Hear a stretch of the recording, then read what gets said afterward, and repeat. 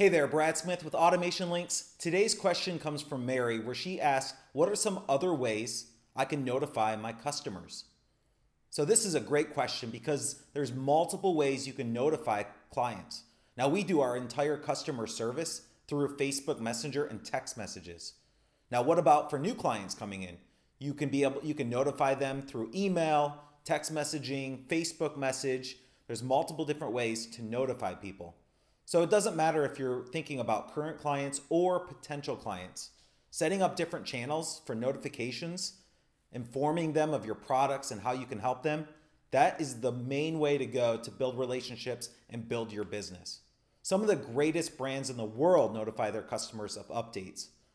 Just yesterday, I got notified by YouTube that there was a new show on that they thought I would like to watch, and it came in right on my phone.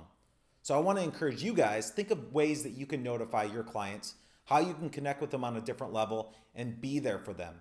Now, email is obviously an easy way to set up notifications. You can set up newsletters and follow up and remind people of different things about your business.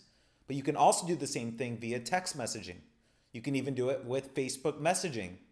And some other ways, you can set up live chats on your website to pop up at the perfect time to see if they have a question or if you can help.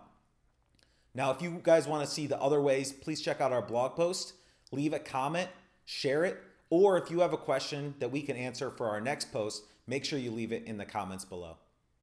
Are you sick of all the information being thrown at you by all the hype and gurus online? Hey there, my name is Brad Smith with AutomationLinks.com. 6 days a week, I answer user questions with the exact tips, strategies, and insights we use to grow our business.